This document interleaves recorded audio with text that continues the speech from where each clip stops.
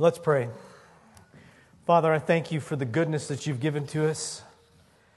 I thank you that out of your love and mercy and grace,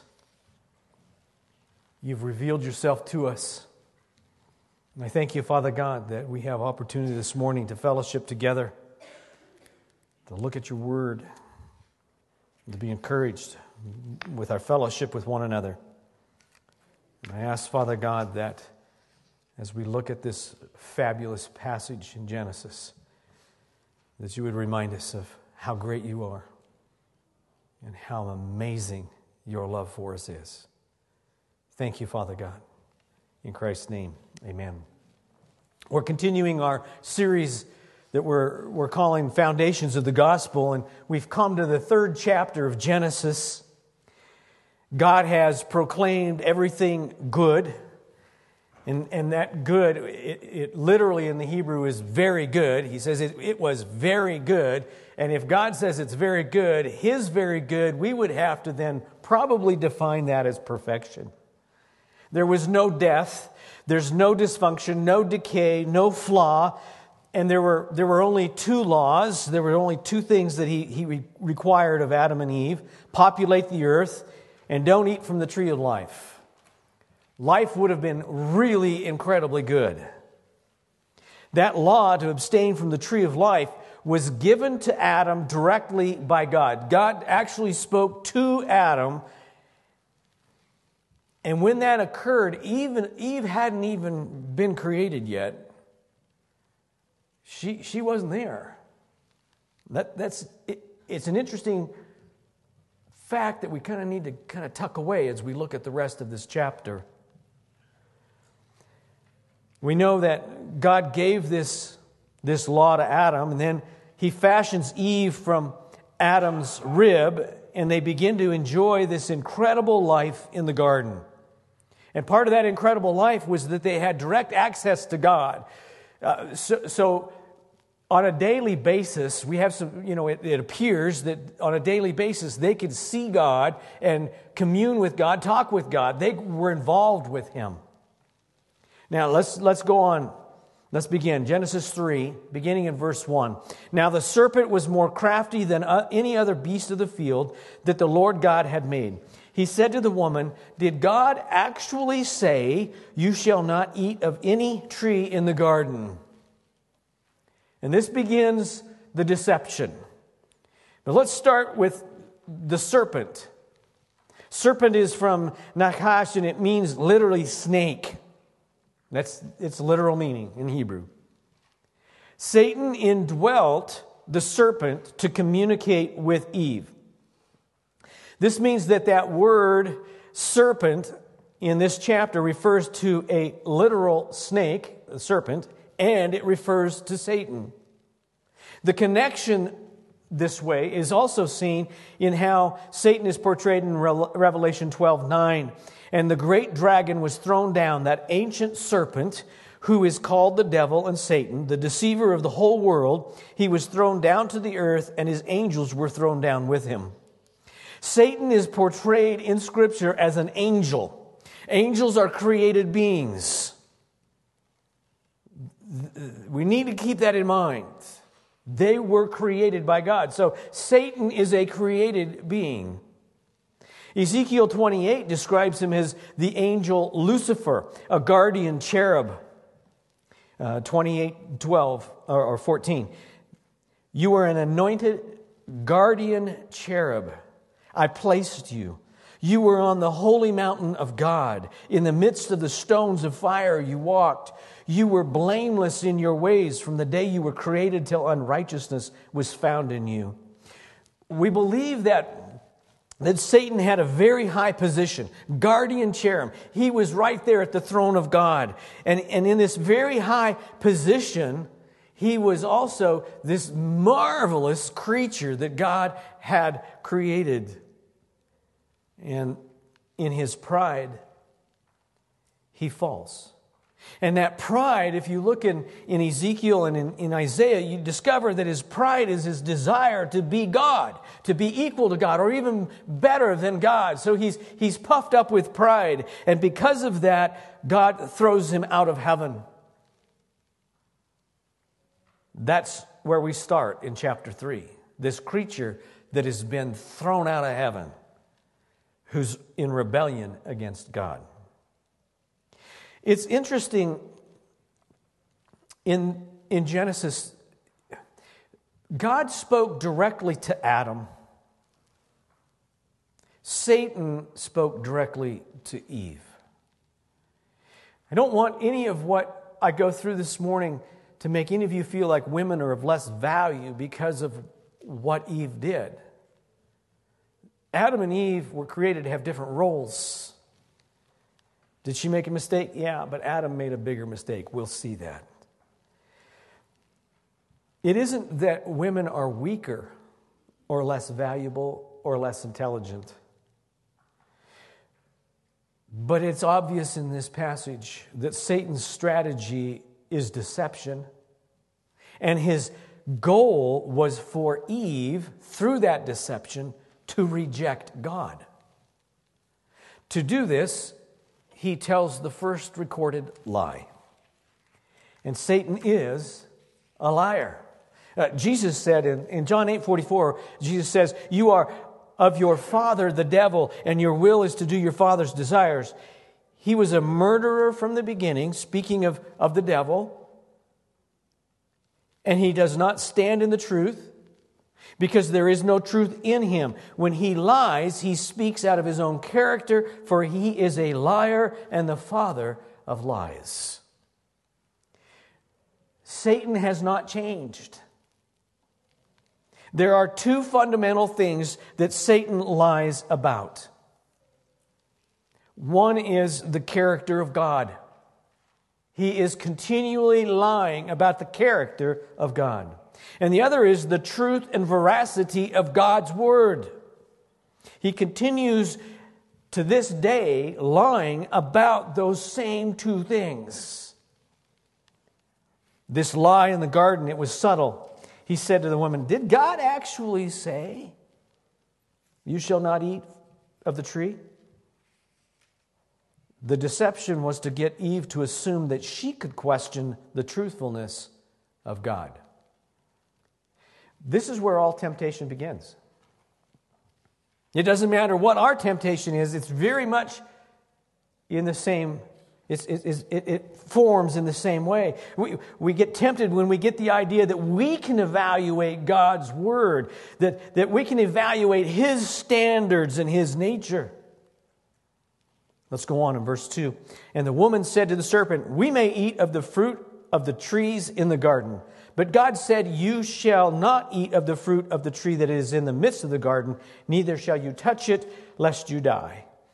So she's got it pretty much right, and she also adds, you shouldn't even touch it.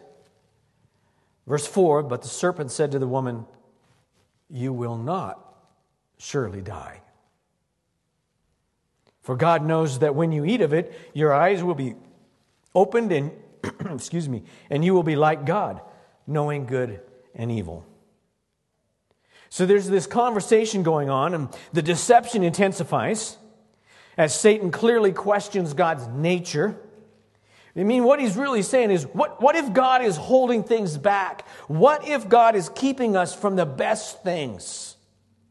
It's the same message that he gives today.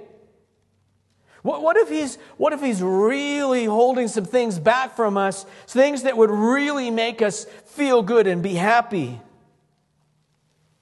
And then he adds another one which would have, played with her mind, and it's a reality of today as well. And he says, "You will be like God."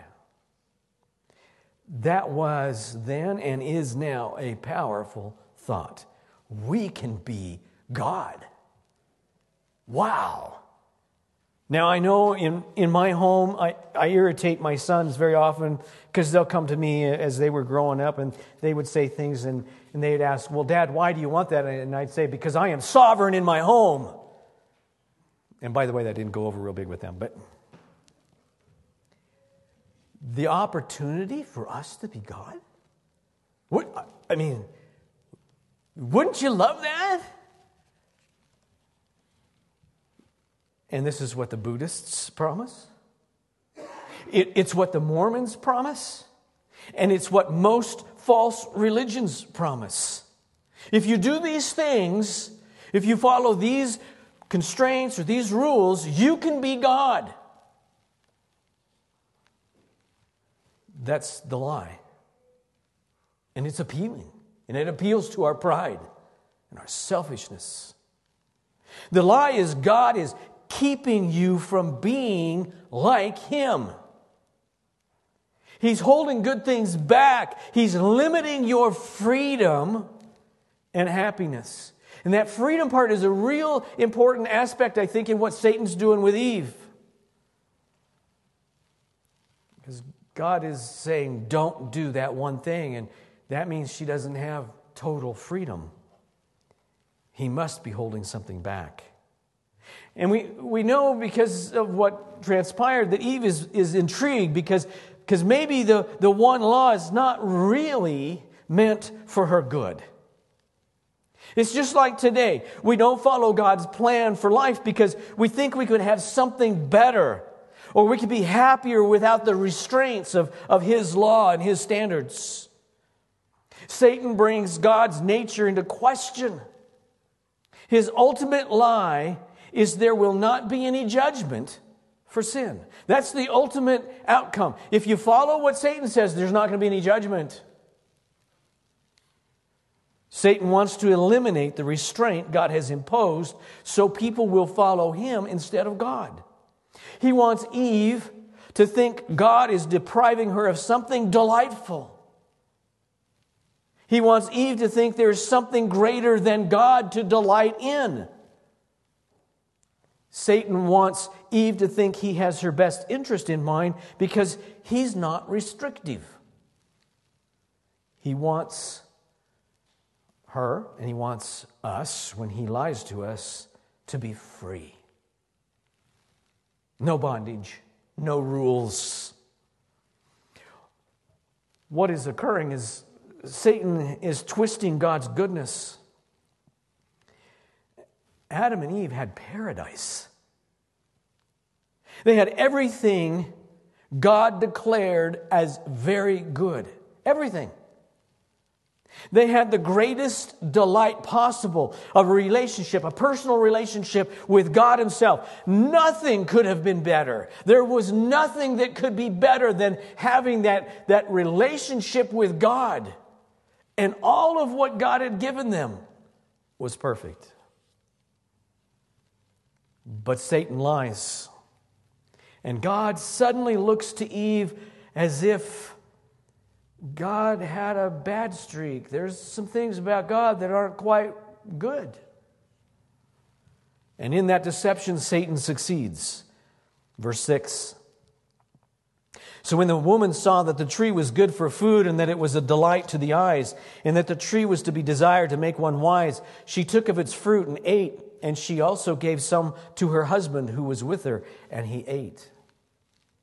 Now, my mind goes this place every time I read this passage. Where in the world was Adam? What? This conversation's going on, and when in verse 6 it says that her husband who was with her, so was he with her during the whole conversation? Where was he? Where was Adam when Eve needed him the most? We're never told. We don't know. We don't know what Adam was doing while Satan was lying to his wife. But we also know that Adam wasn't deceived. And we know that because if we use Scripture to interpret Scripture, God tells us that Adam wasn't deceived. 1 Timothy 2:14, and Adam was not deceived. But the woman was deceived and became a transgressor. It's pretty obvious. Adam was not deceived. But he ate the forbidden fruit, so he sinned. Eve was deceived and guilty of sinning against God. But God holds Adam accountable. not Eve. We see this in passages numerous places. One of those is 1 Corinthians 15:22. For as in Adam all die, so also in Christ shall all be made alive. Adam was held accountable in a different way than Eve. Eve was deceived by the serpent and is guilty. Adam is guilty. But he's held to a higher standard because God's order was for Adam to be the leader and the head of his family. God has designed a structure of things, a structure of human order. And he's given specific roles within his creation. One of the places we see that is in the proper understanding of marriage. 1 Corinthians 11:3. But I want you to understand that the head of every man is Christ. The head of a wife is her husband, and the head of Christ is God. It isn't that women are less valuable, it's that they have a different role. And in Genesis, God holds Adam responsible by his perfect design. God's perfect design shows us that Adam is the one who should have, I don't like snakes. I don't know how many of you, I have a daughter who kind of likes snakes. She's a zoologist. Okay. My sons like snakes. I don't like snakes. I kill them on sight. I've found them in my garden on numerous occasions, and they always die. There's a reason why God has established certain things. He has a design. Why didn't Adam kill that snake? If I find a snake in my garden, I decapitate the snake. Where was Adam? That was his role. Eve was deceived, but Adam was rebellious. There's a difference. It's an important one. This rebellion against God then becomes a human trait through Adam. Romans 5:12, therefore just as sin came into the world through one man and death through sin, so death spread to all men because all sinned. That sin is rebellion. God says one thing and what do? No, wait, man. We rebel. That's part of our nature. Thanks, Adam. Verse 7. There's consequences. And in verse 7, we start the understanding of the consequences. Let me read this passage. It's a little bit long, but think through this carefully. Then the eyes of both were opened, and they knew that they were naked. And they sewed fig leaves together and made themselves loincloths. And they heard the sound of the Lord God walking in the garden in the cool of the day. And the man and his wife hid themselves from the presence of the Lord God among the trees of the garden. This is one of the passages that's really important to understand. They knew God was going to show up. And it looks like in this text that God walked in the garden every day. So they had this interaction with God every day. And so God shows up in the garden. And what do? They ran and hid from him. That's part of the rebellion. Verse 9, but the Lord God called to the man and said to him, where are you? God knew. And he said, I heard the sound of you in the garden, and I was afraid because I was naked and I hid myself. He said, who told you that you were naked? Have you eaten from the tree which I commanded you not to eat? The man said, the woman whom you gave to be with me, she gave me fruit of the tree, and I ate. Do you see the rebellion? I'm not going to take responsibility for my sin. I blame it on my wife. I heard somebody chuckle. Be real careful, brother. Then the Lord God said to the woman, what is this that you've done? The woman said, "The serpent deceived me and I ate." She doesn't take responsibility for her deception. She doesn't take responsibility for her sin. Verse 14, the Lord God said to the serpent, "Because you have done this, cursed are you above all livestock and above all beasts of the field. On your belly you shall go, and dust you shall eat all the days of your life. I will put enmity between you and the woman, and between your offspring and her offspring. He shall bruise your head, and you shall bruise his heel." To the woman he said, "I will surely multiply your pain in childbearing. In pain you shall bring forth children. Your desire shall be contrary to your husband, but he shall rule over you." And to Adam he said, "Because you have listened to the voice of your wife and have eaten of the tree of which I commanded you, you shall not eat of it. Cursed is the ground because of you. In pain you shall eat of it all the days of your life. Thorns and thistles it shall bring forth for you, and you shall eat the plants of the field. By the sweat of your face you shall eat bread till you return to the ground, for out of it you were taken, for you are dust, and to dust you shall return." The fall of Adam and Eve that's described in this passage affected more than just humanity. It affected more than just the relationship that humanity has with God. All of creation was affected. From the moment of the fall, animals changed. Plant life changed. Weather changed. Now there was disease, death, decay, conflict, turmoil, pain, and suffering. Paradise is now broken. You want to know where all of the terrible things that we experienced started? Right here. It's broken. Why is there cancer?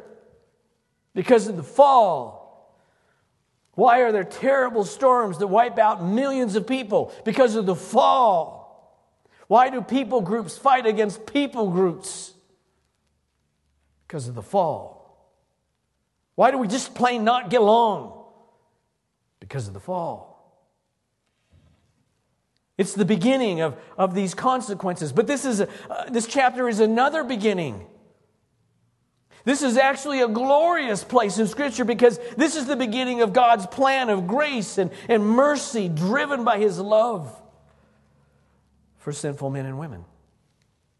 Through the rest of the Bible, God appeals to sinners to turn away from their sins and to turn to Him. The rest of the Bible tells us of men and women who at one point in their life are rejecting God, rebelling against Him. And then the amazing results of hearing the gospel and hearing of God's mercy and accepting Him as who He is and accepting His merciful, gracious, loving forgiveness and being transformed. We also see through Scripture and history those who continue to be deceived by Satan and rebel against God's perfection. They're dead. And they remain dead because they are separated from God and will live in destruction for all of eternity. But we also see in Scripture and through history those who by faith accept God, seek Him, confessing their sins. They're brought to life and will live in paradise for all of eternity. This is where this gospel starts. Specifically in verse 15 we find that first mention of God's plan to redeem us from the curse of the fall. In that verse the word enmity is used.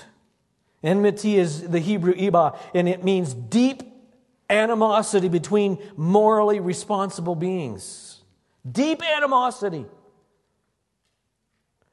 Verse 15 also speaks of seed. It's an interesting passage because seed is followed by the pronoun he. So the seed is a man. The seed is unique because it is her seed. This is very vital for us to understand. There is no other place where the Bible speaks of the seed of a woman. And the reason is because the seed is in the man, not women. This unique man then will be born without a human father. So right here in chapter 3, verse 15, we begin to see the unique birth of Christ, the Son of God, born to the Virgin Mary. Here's where the gospel begins. Galatians 4:4, but when the fullness of time had come, God sent forth His Son, born of a woman, born under the law. Now, when this occurs, I believe Satan's there. And Adam and Eve, of course, are there. And Satan fully understands. He's fully understood this prophetic word that God has given in verse 15. Because what we also see in Scripture and in history is that Satan continually has been trying to destroy the line of the Messiah. He continually tried to end the Jewish people's existence. He tried to kill all the male children under 2 years of age at the time of Christ's birth. Satan tried to keep Jesus from going to the cross because he knew that the cross was the bruising that was spoken of in verse 15. You know, bruising there? Bruising is a non-fatal minor wound. I've got a really nasty bruise on my shin, and my grandson kept hitting it over the weekend. It just became, you know what I mean? It's a bruise, and they're terrible, right? But you don't typically die from a bruise. Crushing the head is a death blow. Here we are, 3rd chapter of the Bible, and we come to the cross. Here it is. Here it is, the marvelous sacrificial death of Jesus and the understanding that He would die, He would raise from the dead because His wound would not be permanent. This also occurs before God judges Adam and Eve and reveals the consequences of sin. God announces that He announces right up front, okay, I know what you've done. I know the rebellion. I know what's happened. Here's what I'm going to do about it. He announces the plan of hope and salvation. When Christ died for our sins, Satan lost. He was defeated, totally defeated. Satan has no weapon left. His accusations of our guilt are now taken on by Christ, who propitiates and atones for our sins. And Satan can never separate believers from God as he did in the garden. Satan separated Adam and Eve from God. It can never happen to a believer. Romans 8:37 and 39 through 39. No, in all these things we are more than conquerors through Him who loved us. For I am sure that neither death, nor life, nor angels, nor rulers, nor things present, nor things to come, nor powers, nor height, nor depth, nor anything else in all creation will be able to separate us from the love of God in Christ Jesus our Lord. Jesus did the work. God announced the work. Genesis 3:15. There was a cost of the fall. Adam and Eve lost paradise. All of creation damaged, death, disease, decay. All of humanity will experience pain, suffering, disease, and conflict. That was the cost. What's the greatest value? Have you ever thought of the greatest value? There's a huge, enormous, incredible value to the fall. God's plan for the death, burial, and resurrection of Jesus Christ. He conquered death. He conquered disease. He conquered decay. He bought the salvation for millions of believers. For all of eternity, those believers will glorify God in paradise regained. Terrible cost, but infinite value. Father, thank you that even though Adam and Eve sinned and fell in the garden, you had a plan. You had established a plan, a perfect plan. Father, we put our trust in you. We look to you. We acknowledge that you are who you say you are. And I thank you, Father God, that as we live out our lives, we have the assurance that nothing can separate us from you. And Father, anyone who doesn't know your Son, help us, use us, speak through us, so that they also would be bought and purchased by the blood of the Lamb and have opportunity to live in paradise with you. Thank you for your word, your love, and your grace. In Christ's name, amen.